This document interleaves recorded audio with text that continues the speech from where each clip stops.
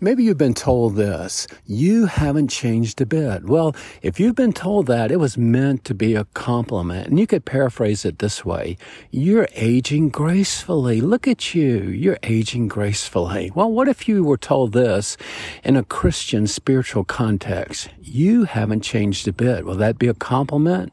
Well, no, it wouldn't, because the Christian life is all about change. As we grow and mature as followers of Christ, it's not about how much we know. It starts there. It's about how much we change. The Bible word for that is repent.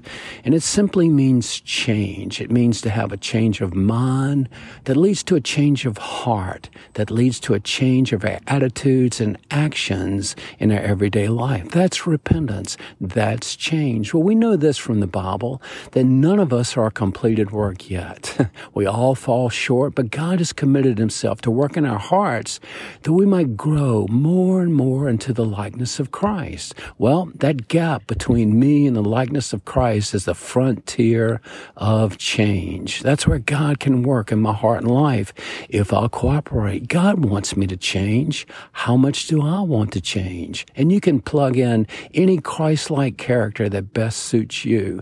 God wants me to be more kind. He wants me to be more patient. He wants me to grow in my attitude towards others to reflect the fact that I care about them. God wants me to be less selfish, more Christ-centered, and on that list grows. It's quite a frontier, that frontier that contains all the areas that we can grow in, all the areas in our lives that require change. Well, change can be a scary thing. We like the known. We like the constant.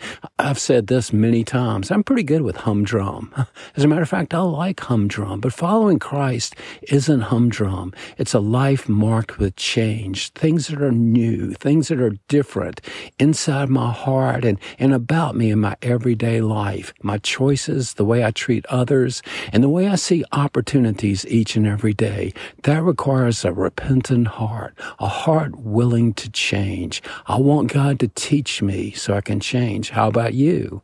I want God to grow me up so I can represent him better, more fully while I'm on the planet. How about you? We can commit ourselves to change, to grow, to be pleasing in the sight of God as followers of Christ. He loves us, but he doesn't want us to stay exactly where we're at. He wants us to grow and change and be more useful in his kingdom. How about that? Are you willing to change? Let's ask for God's help.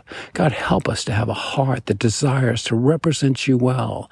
And we know that we'll have to step into that frontier of change to grow in faith. It's not all about Bible facts. It's about repentance, living those facts out in our everyday life, having a change of heart that reflects in our attitude and actions. God, help us to grow. Help us to change.